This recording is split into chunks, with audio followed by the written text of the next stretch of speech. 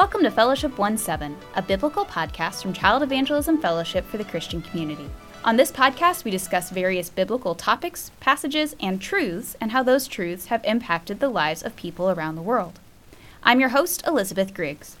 Today, we're sitting down with Neil Walkenfuss and talking about the death and resurrection of Jesus. So, Neil, would you mind giving us just a little bit of background of who you are and how long you've been involved with CEF and just your history and ministry? Sure. Well, currently, thank you, first of all, Elizabeth, for letting me be on the show here. Yeah, of course. Appreciate that. Currently, I'm the coach and care advisor for U.S. Sent missionaries. And so I am their point person here at headquarters and care for them, birthdays, anniversaries, and if they have kids, then to care for them as well in certain ways. All right. So that's my involvement with the International Ministries Department here at headquarters since 2016. And before that, I was involved with the HR department and then also the Global Partnership Ministry, where we share about the ministry of CEF, the global ministry of CEF, and then invite them to be a part of the ministry in a financial way. Before that, I was in Europe for 10 years with CEF. In Serbia, Croatia, and Switzerland, and so involved in direct ministry to children, teacher training, and then also working with donors over there. And before that, I was in South Dakota. I'm a South Dakota boy, so I have a little bit of a southern accent, but I was a local director for 10 years there along with my wife. And before that, I attended 5-day clubs and good news clubs and taught 5-day clubs and good news clubs, and then as full-time worker I trained others to do just the same. So my blood kind of bleeds CEF. I'm seeing that. I've sat down with Rita multiple times and just talked a little bit about her history as a missionary, and I've enjoyed that aspect of it. So Thank you. I appreciate being able to spend time with her specifically. This is kind of our first time actually sitting down and talking. Yes. So that's okay. It's been 38 years with CEF, and now finally. You met me. We get Finally together here. Well, I appreciate you coming on. I'm going to go ahead and read the 7th point of our statement of faith, and then we'll just get right into it. So, we believe in the resurrection of the crucified body of Jesus Christ, that his body was raised from the dead according to the Scriptures, and that he ascended into heaven and sits at the right hand of God as the believer's high priest and advocate. So, just kind of at a glance, as a Christian, as somebody who's grown up in the church, this is fairly comprehensive. It's, what we grew up hearing. It's nothing really new, but to me, it's always interesting to kind of get into the nitty-gritty of it. So I just want to ask, what scriptures do we have to back up Jesus' resurrection? I think that's important to take note of. You always want to go to Scripture, Elizabeth. I believe that is a good choice. Okay. And CEF stands on Scripture for sure. Yes. And seeing is believing. And we know that, fact tells us that Jesus died, he was buried, and he came back to life. So he was resurrected. But how many times in Scripture do we read, in the Gospels and even in Acts and in some of the epistles too, where Jesus is talked about being raised from the dead? Yeah. And even Jesus himself said, look at my hands, look at my feet. Right. And they could see the scars in his hands and feet. And so how can you doubt that? Yeah, exactly. Well, and when you said seeing is believing, I kind of went on the track of the disciples, seeing Jesus, which, is great. We have this documentation in the Bible of Jesus' resurrection. We see it even in Saul and his encounter with Jesus on the road to Damascus. But it's interesting, too, that we say seeing is believing, and we have a physical document that we get to look at and study. And, that's kind of our version of seeing. That's where, we get that experience that the disciples had firsthand. We get it through Scripture.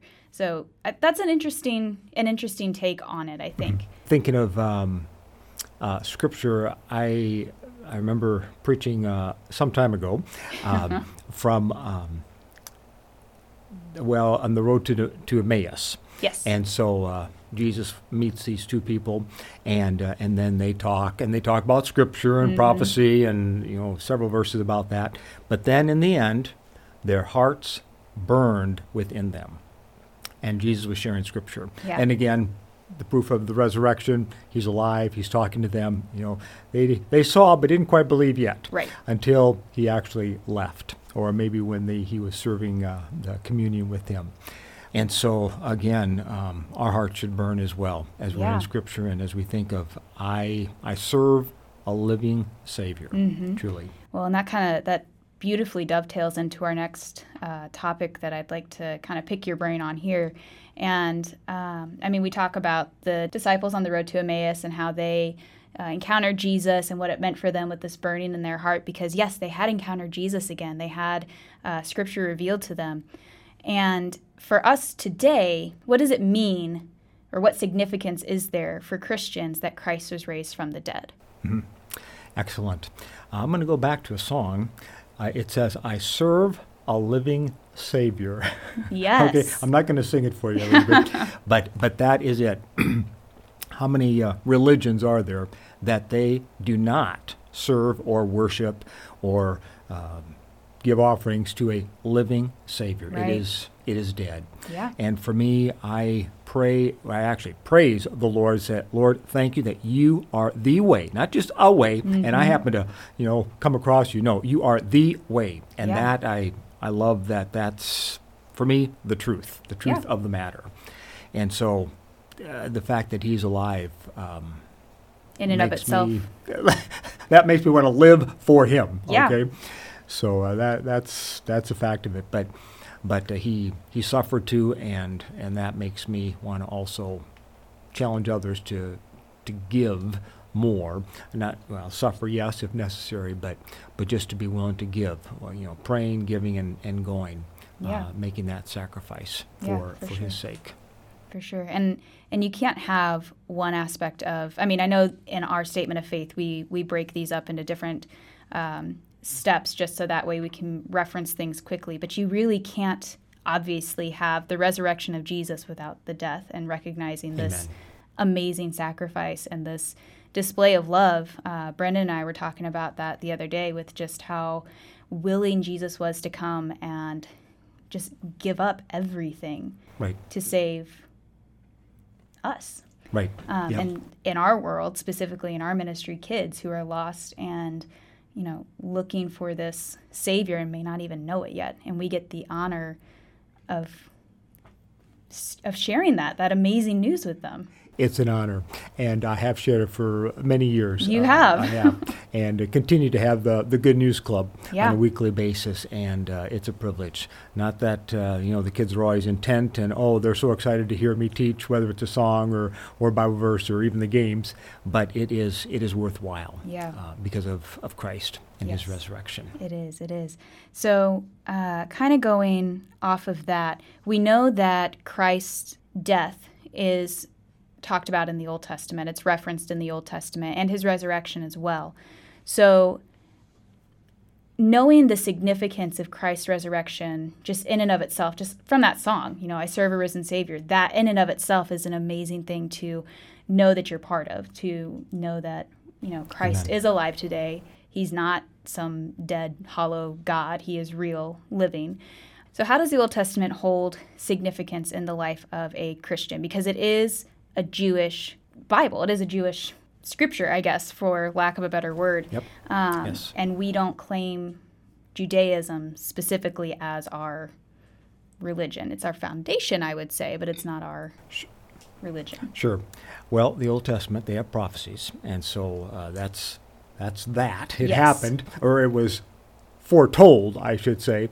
But then the New Testament, and in history as well, just proves that those prophecies happened. And it talks about the Lord, his death, his birth, born in Bethlehem, for example. Right. That was prophesied, born of a virgin, son of David. He's going to be in glory, and all that's there. And it happened. Yeah. And so if we can believe the prophecies, the Old Testament is still relevant for us too. Yeah. I love the epistles, the how to live the Christian life, but we can learn from David and Goliath and Elisha and Elijah and the prophets as well. So the Old Testament is quite significant. Yes. On top of the New Testament. Yes. Well, and we can see that even in the book of Galatians, where it says that Christ had to be born under the law to redeem those who are under the law. So we see that, one, Christ's sacrifice expands just beyond what the Jews were practicing, beyond the law, and it extends to us so that we're adopted as sons, as it says in Galatians chapter 4. Mm-hmm. I love the, like Galatians 4 you referred to, in the fullness of time, at the right time, Jesus came forth. God sent his son. And again, prophecy fulfilled. Yes, yes. It's cool that we get to be a part of this. And just kind of going back to our first point, I've read recently that there have been a lot of discoveries lately that Scripture is true. So within the last 30 years, they've discovered this monument that says the House of David on it.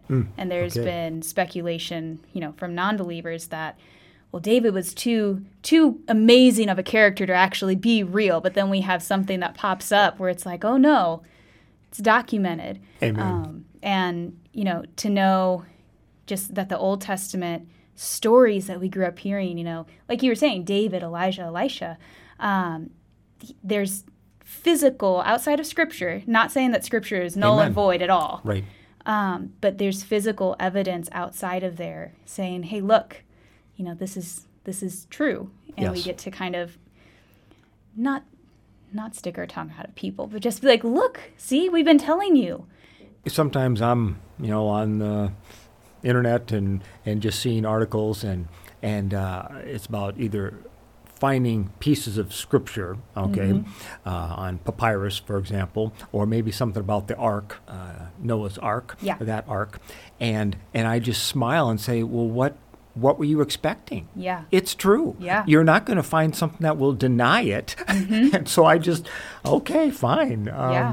Go looking, try to prove us wrong. Right. And it's not been done. It hasn't. Even in Jesus' time with him, Old Testament confirming Jesus as Messiah, it's kind of cool to see how that all comes together in the end. We are on the right path. Yes. And we know what the truth is. And so let's live it and believe that it won't be denied. Yeah, and that kind of takes us back to that, what relevance does this hold to a Christian right there? Right. Live in that truth. And, Amen. Yeah, Christ and his sacrifice, live in that. Unfortunately, that's all we have time for right now. But I do want to thank you for joining us. I've had a great time talking to you. Thank you. Outside of our little hi in the hallways. I've really enjoyed talking to you, and I'm excited for our next episode. If you would like to learn more about who CEF is and what we believe, you can visit cefonline.com/about. This will also be linked in the show notes. Be sure to check out Unite Kids Radio, where we unite kids with the gospel through adventures and foundational biblical truths. Give us a like and subscribe to keep up to date on both this podcast and our kids program. Thanks for listening.